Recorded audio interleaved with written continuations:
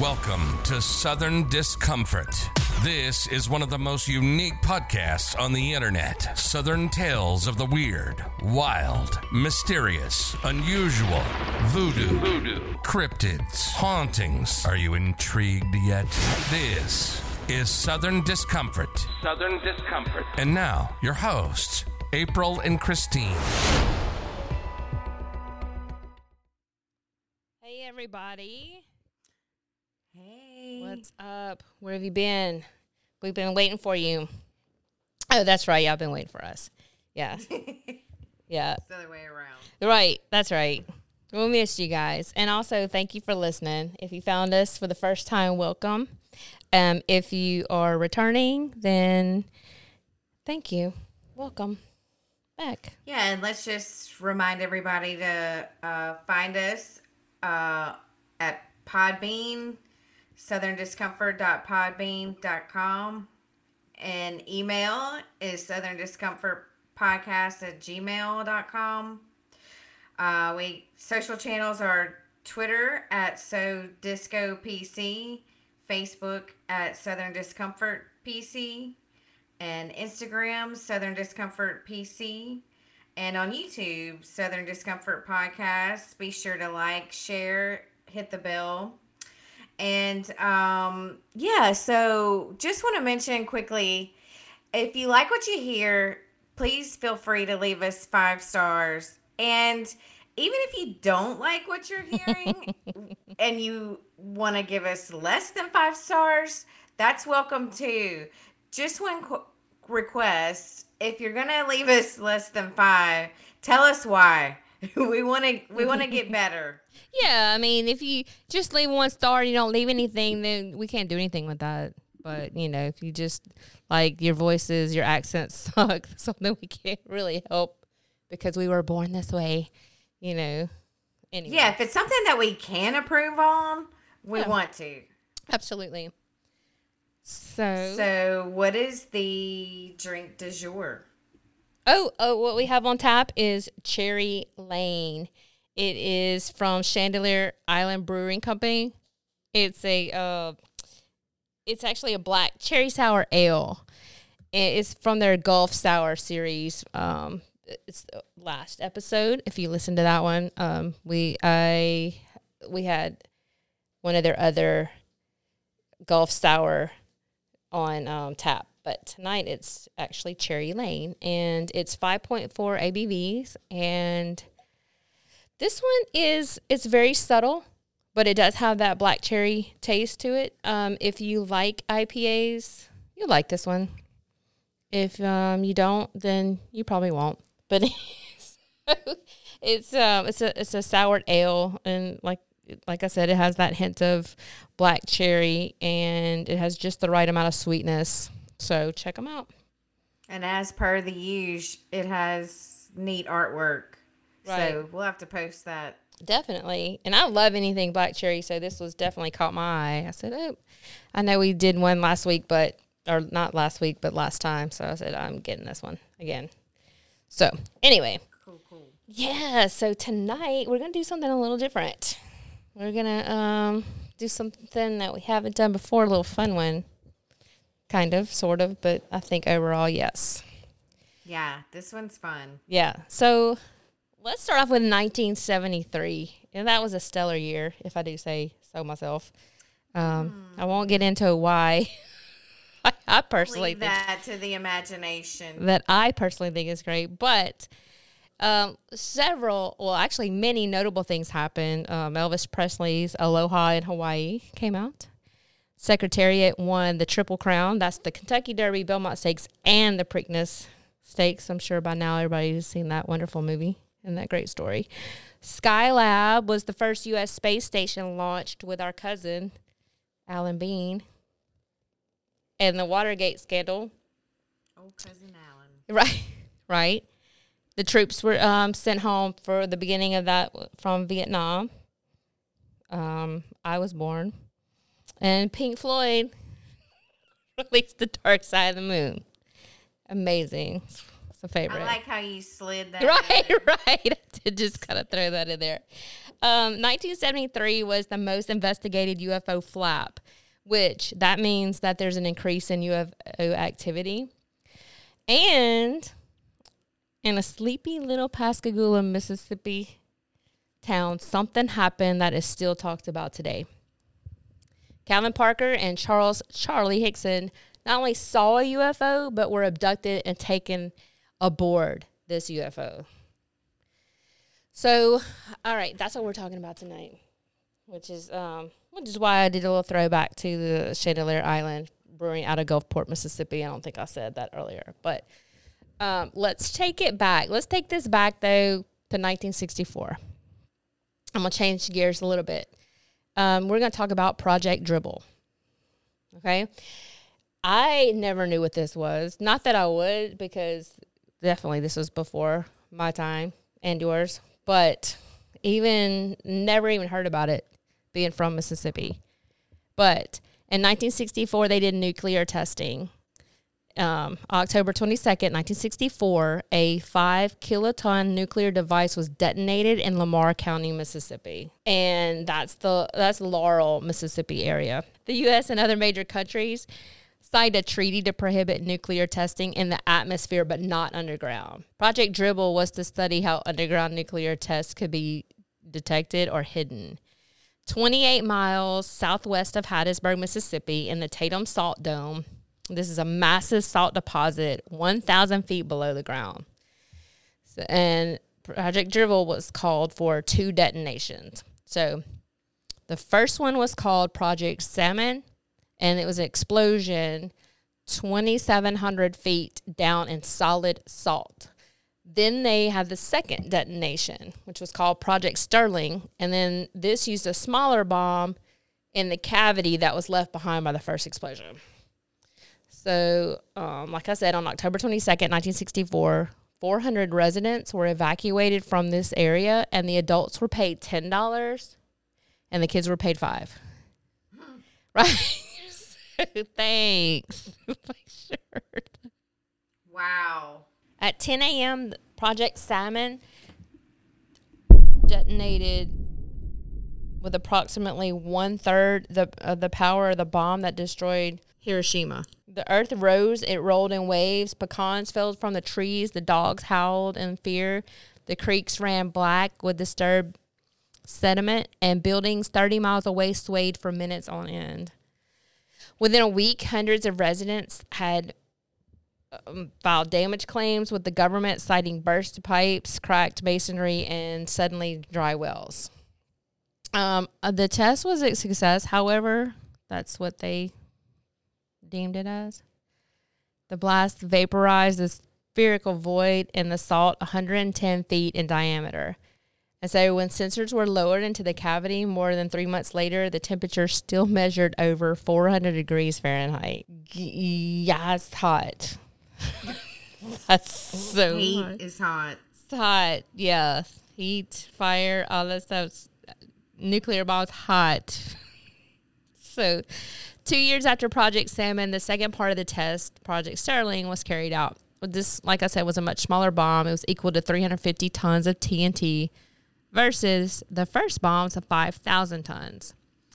And this was detonated in the cavity. And as the scientists hypothesized, the cavity absorbed nearly all the blast seismic force. So people on the surface barely felt a bump.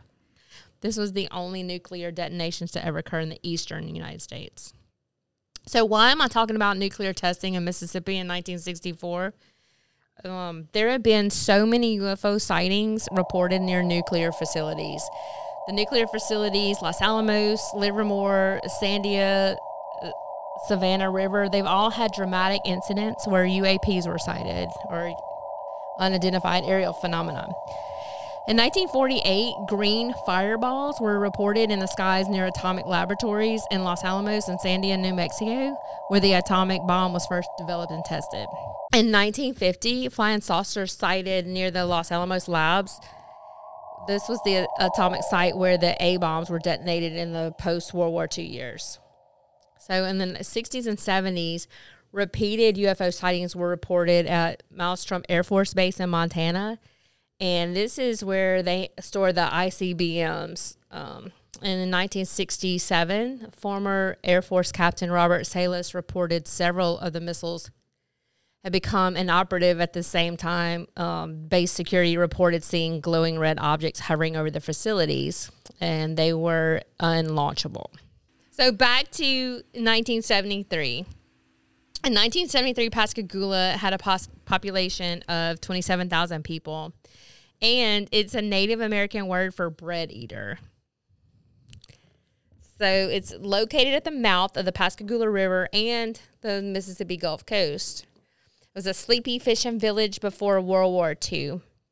But today it has Northrop Grumman has a presence there, Chevron Refinery, Ingalls Shipyard. It's home to the First Self-Righteous Church.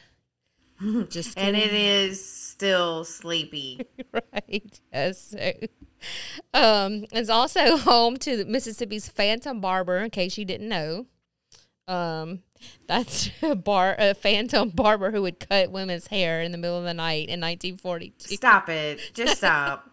Like right there. Right. No. Is it really? Yeah, it is. Yeah, that's in the 40s, in 1942. Okay. There was a problem with with people coming in and cutting women's hair, and they wake up and be like, "Who cut my hair? Like, what the hell?" But it's like, how does somebody cut you? Well, I guess you could. How does that become a problem? Right. Right. But they weren't giving them like cool haircuts from what I read. It was just like snip off like locks of hair. Hey, and they don't even get a cool haircut. No, they don't. It's just like just swaths of hair like missing, like all chopped off. Yeah. So right. October 11th, 1973, Calvin Parker of Laurel, Mississippi. He was 19. And Charlie Hickson was 42 at the time. And they were family friends. They also worked together at Walker Shipyard. And on this evening, they were fishing together on the Pascagoula River. I love how my Mississippi accent comes out when I'm talking about Mississippi. I digress, though. They found a spot originally, but they weren't having any luck there. So they decided to go over to a spot where there was a grain elevator, and so the thought behind that was there'd be plenty of fish there because they would eat the grain that fell from this grain elevator. About that time, they both saw blue lights in the distance because Calvin originally thought that it was the police, like had pulled up to their car and they were going to come find them and tell them that they had to leave. Well, because this is posted. In other words, it wasn't. It sounds like it wasn't an area that everybody would go. It was kind of like a little hidden fishing hole that Charles knew about. And it was no trespassing. I guess I should translate posted. Right. So the lights actually came toward them, and they made a hissing sound.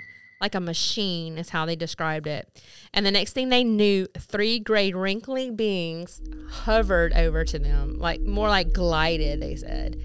So Calvin and Charles both described them as being 5 foot tall, pale beings with no detectable eyes, a slit for a mouth, although they didn't speak or move their mouth. It didn't look like they were wearing any clothes, but could have been wearing like some skin tight clothing possibly. They had 2 ear-like structures on each side of the head, which is why they thought they were ears, but they said they didn't look like ears. They didn't have a neck, just a head on the shoulders, which I'm trying to figure out what that might look weird. I mean, all this probably does look strange for sure. Well, and there's drawings. If you look at the drawings, it makes more sense. It's worth a Google. Yeah, so Google that. So they didn't have the neck, like I said, it just sat on their shoulders, but they had elephant-like feet that glided, which I thought that was pretty interesting. Because I can't imagine elephant feet gliding, but okay, I'm with it. I'm going with it. I'm Go on. In my mind, I'm going with it. So they had arms and pincher-like hands, kind of like they said, like a crab, or lobster, I guess, lobster. So 2 of them grabbed Charles and glided him to the UFO. They had 2 ear-like structures on each side of the head.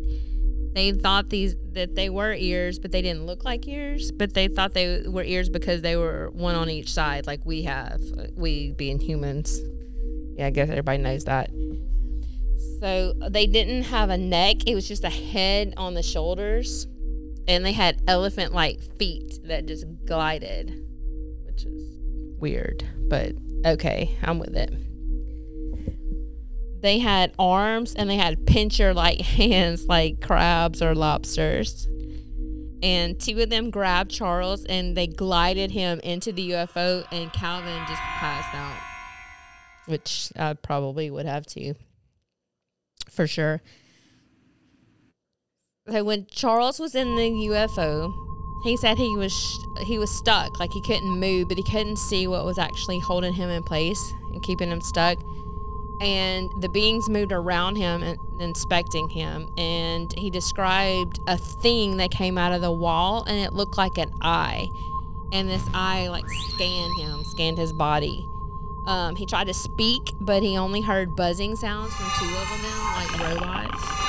And they left the room, and they left him in there by himself for like 20 or 30 minutes. And the other one came in and didn't speak to him, but he understood it was letting him know that everything was okay, and that they meant him no harm. Like telepathy, but he didn't actually describe it using the word telepathy. They put him back, they like out of the UFO, like however they got them out of the UFO and put them back where they were. And Charles remembers Calvin standing there with his arms outstretched. And he said that later he was standing there with his arms outstretched like he was frozen, like he couldn't move. And the craft left as quick as it had come up to them. And they were so frightened. They were just like, what just happened? They went back and forth after this, like what should we do? Like this is what they were like talking about to each other. Like, should we tell somebody? And they're like, yeah, let's. And then they're like, no, let's don't. But finally what they decided to call Keesler, and Keesler Air Force Base, which is the Air Force Base in Biloxi. And it's one of the largest technical training wing. And so just something that I thought was pretty cool to find out. The Tuskegee Airmen were trained there. That's 7,000 African-American airmen in 1943. So Keesler told them that they didn't investigate UFOs anymore since Project Blue Book closed in 1969. But they did advise them to call the local law enforcement. So they did. They called the local sheriff's department. And so the police officers came to them while they were in the car, and they got a statement, and took their report. And then they did, Charles and Calvin did end up going to the police station. And this is where Sheriff Fred Diamond questioned them. And they were questioned about 3 different times that same night, and they were questioned separately, and then they decided to put them together in the same room, and secretly they recorded them with a recorder, as you do. That's usually how it's done. Yeah, right. So they and the reason why that they did this was because they thought they were full of shit. And they thought that if they put them together and they were recording them, they were going to have them say, like when the police walked out, they thought they would say, oh, yeah, we really fooled them. You know, and Well, they also thought that they were inebriated. Yes. And put them through field sobriety. That's right. They did do that. And they both said they didn't even drink Coca-Cola. That particular day. They didn't have anything to drink until this happened. Like, this is before the abduction. Now, after the abduction, they did have several stiff drinks, I read. And, I mean, I can imagine. I would probably blow through a 5th right after that happened to me. I'd just be like, what just happened. Might be sad because I would probably be like, can I drive the UFO? I just want to fly the UFO. Like, I lay down at night and I try to astral project just so I can fly a UFO. Kind of. But so they told Sheriff Diamond to please not tell anybody, especially the news. They just wanted to just go back to their life, their work, their everything. So the next day they did. They went back to work. But the news reporters were calling them. They were crawling the place. And then they knew, well, somebody dropped the dime, right? Somebody told what was going on, and that it probably was Sheriff Fred Diamond or their staff. They alerted the media. But they couldn't get rid of them. They even had to, the Walker Shipyard where they worked had to hire an attorney to handle all the reporters who were like coming at them for interviews for anybody who would talk to them related to this. And once during a press conference, Sheriff Fred Diamond said that he would take it all the way to the president because the people down here, in Mississippi, were entitled to know what was going on. And I thought that was pretty cool. I was like, that's true. Because you're like way down south of Mississippi, like, who cares? Like, nobody cares about you guys down there. But Calvin didn't want any attention. Like, he was engaged to get married just a few short months later.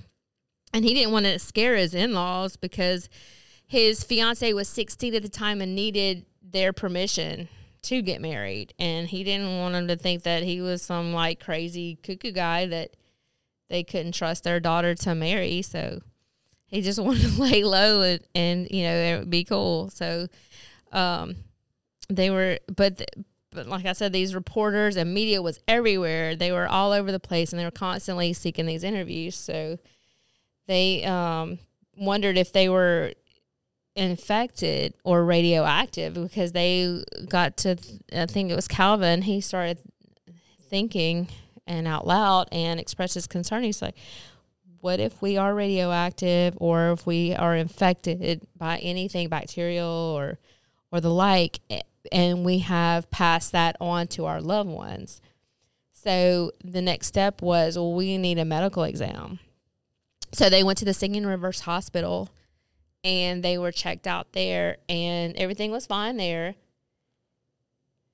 But they couldn't test for radioactivity at the hospital, so they referred them back to Keesler. So the hospital arranged for Calvin and Charles to be tested at Keesler Air Force Base for radiation. And about 7 to 8 people in white hazmat type suits, they were covered.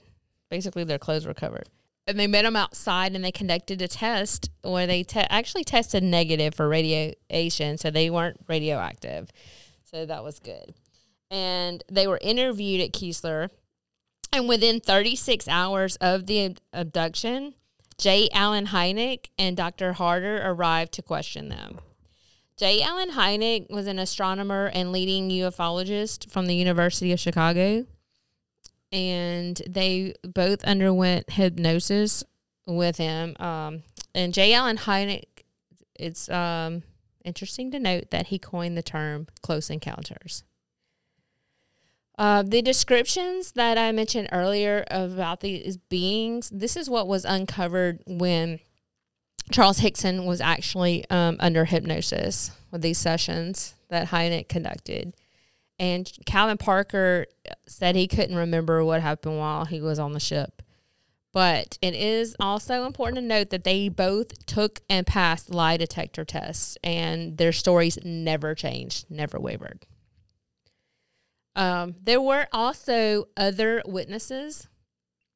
So on the evening of October 11th, 1973, Larry Booth, a Pascagoula man who operated the Standard Service Station on US 90, he was a World War II Air Corps veteran. He reported seeing an object through a door to window, and this was about 5 to 8 feet above the street lights. It stood still, and it was completely silent with many other flashing red lights. No wings, just a large object. So as it moved away, he could see fewer and fewer lights. He said it couldn't be a helicopter or a plane because they would stop. Like a helicopter or a plane couldn't stand still. This thing was completely still, and then it flew away. Also, 15 people, including 2 policemen, reported that they saw a large silver-colored object that flew slowly over a housing project in St. Tammany Parish. Shut the front door. No, I'm serious, yeah. So your neck of the woods. Philip Mantle received a report of a UFO sighting that happened October 10th. So this is the day before the Charles Hickson and Calvin Parker sighting. His name was Evan. He reached out to Philip Mantle after listening to an interview that he was on Open Minds Radio in 2017. So Evan explained that when he was 12 years old, when the Calvin Parker and Charles Hickson encounter happened, he lived in Stone County, which is the Wiggins area. This is just north of Gulfport. So an hour before their encounter, he said a UFO floated over their farm, and his family watched it until it shrank into a red dot and shot away. They saw it return for weeks after this happened, but it was never as close as it was that first night, and it was always before 8 p.m. Mike had a dawn. I mean, they can't stay out past 8. No, they have to go home. They have to zoom. That's what they do. They like zzz, gone. Mike Cadano, who's a retired Navy officer with 2 others, Ted Peralta and Mac Hanna. They were in Ted's Volkswagen going to Biloxi, Mississippi, just before dusk. And they saw an object that they thought was a shooting star, but it came down to the tree line marshy area and hovered there for 30 seconds. It had blinking lights on top of it and also blinking lights around the edge. It was a whitish gray shape. They described like a tambourine, which I thought was pretty interesting because there are a lot of circular things out there, but they described it as a tambourine. Came within a half a mile from them, and it was as large as an airliner. And just then it shot away from them. And so he left Ted and Mac, and while he was headed to Ocean Springs, Mississippi, he saw it again for a second time about the same distance away. This was also the same night. This was October 11th, 1973.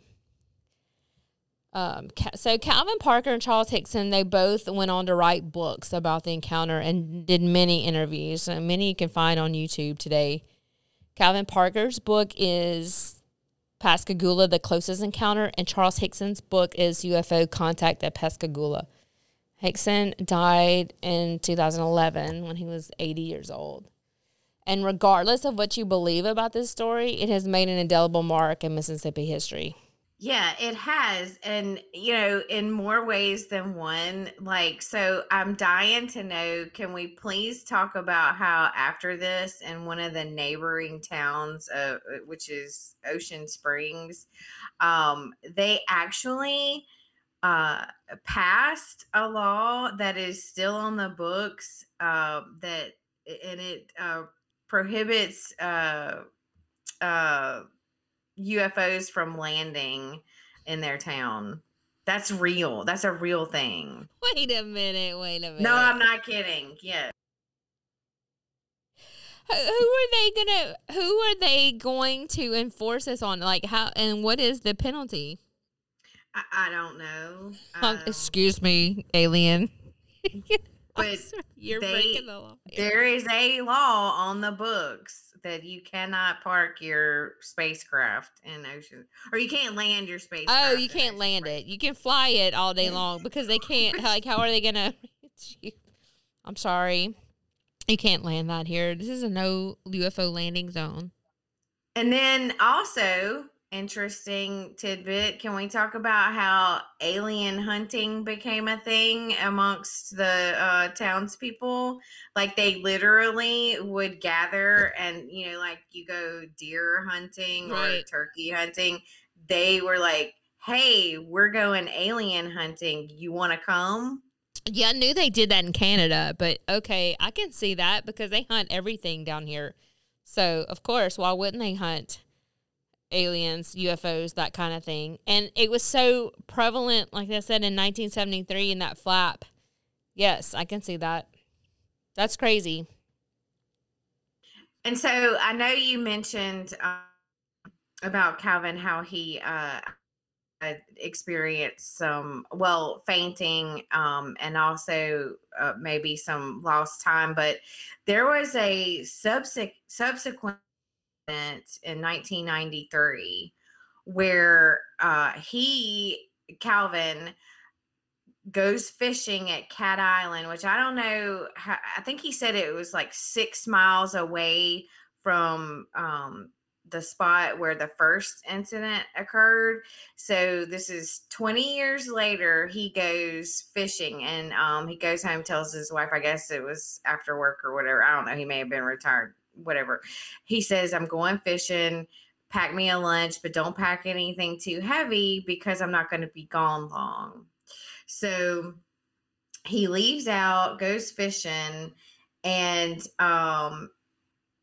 whenever he goes out, it's like, I think evening time, maybe like, I don't know, 6-7 o'clock in the evening. And then he experiences this loss of time, and it's like wee hours of the morning, like I want to say like 2-3 a.m., where he comes to and he's covered in blood, and unexplained, obviously, reasons unexplained. He's covered in blood. He goes home and gets accused by his wife of laying out all night.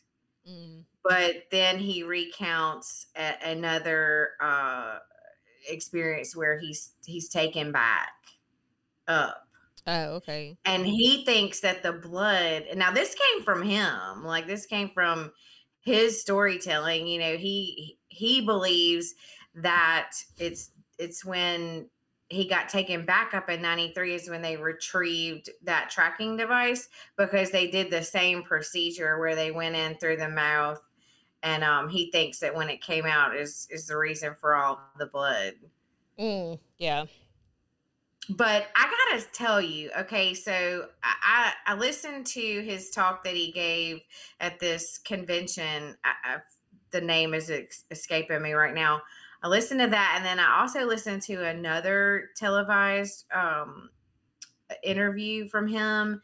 And I just have to say, like, he says, you know, I'm not a smart guy, you know, I'm not a smart man. He's really funny. Like when he tells the story, he's really funny, but he's also very intelligent, like the way he tells the story. And there are just things about the way that he tells it that are super, super compelling and believable. Like, you know, you even mentioned this.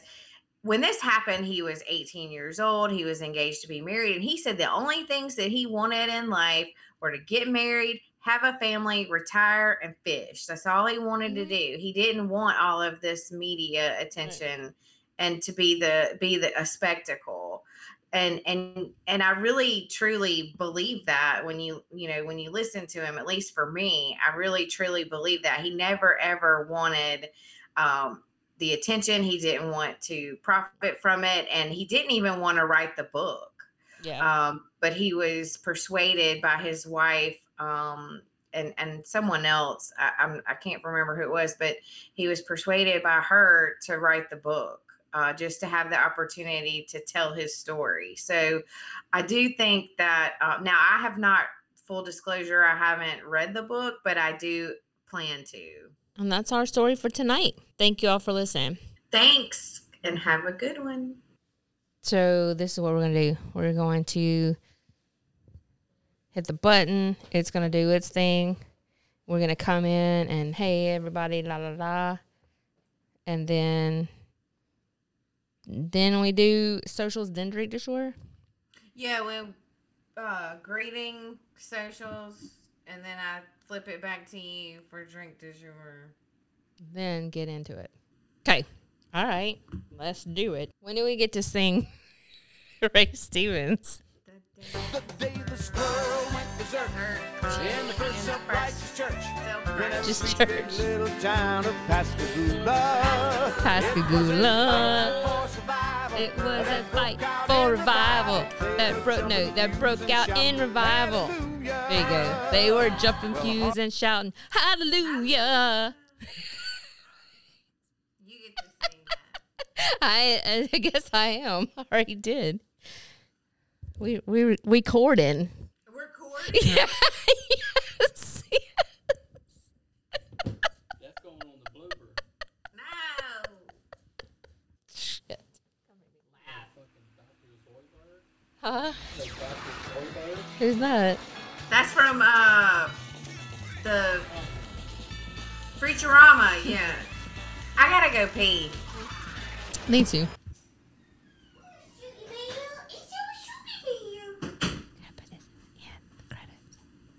Okay. Sorry, I stopped off in the kitchen to make a drink. Oh no, totally No, cool. we're supposed to be fucking drinking water. I am. Right, it's water with other stuff. I wish y'all were gonna be in studio. We're making sugar-free Jello shots out of syringes. Out of syringes? Well, we're gonna put them in the syringes. We're making shots out of syringes. Y'all extra. Yeah, they're gonna be the wacky vac. Are you serious? Yeah. What's wrong with that? I don't understand. What do you mean? Are you like? We can't say COVID vaccine Why? because YouTube will take you down. Right. That is So we had to so much for freedom of speech. Well, Oh my god! Really? Really? Fucking ban the president. Shut up. shut up. Yeah, I personally banned him. You wasn't upset about it, were you? No. Exactly. Freedom of speech! Well, unless you're stupid. Unfortunately, no, because then you wouldn't have freedom of You've been listening to Southern Discomfort with April and Christine. As you can tell, this is one of the most unique podcasts on the internet. So we want you to be able to reach out to us. Send emails to southerndiscomfortpodcast@gmail.com, on Facebook at Southern Discomfort Podcast, and on Instagram at Southern Discomfort PC. And for shows, visit southerndiscomfort.podbean.com. And this podcast can be found anywhere you get your podcasts. Till next time, keep one eye open because you never know what you might see. This is Southern Discomfort, signing off.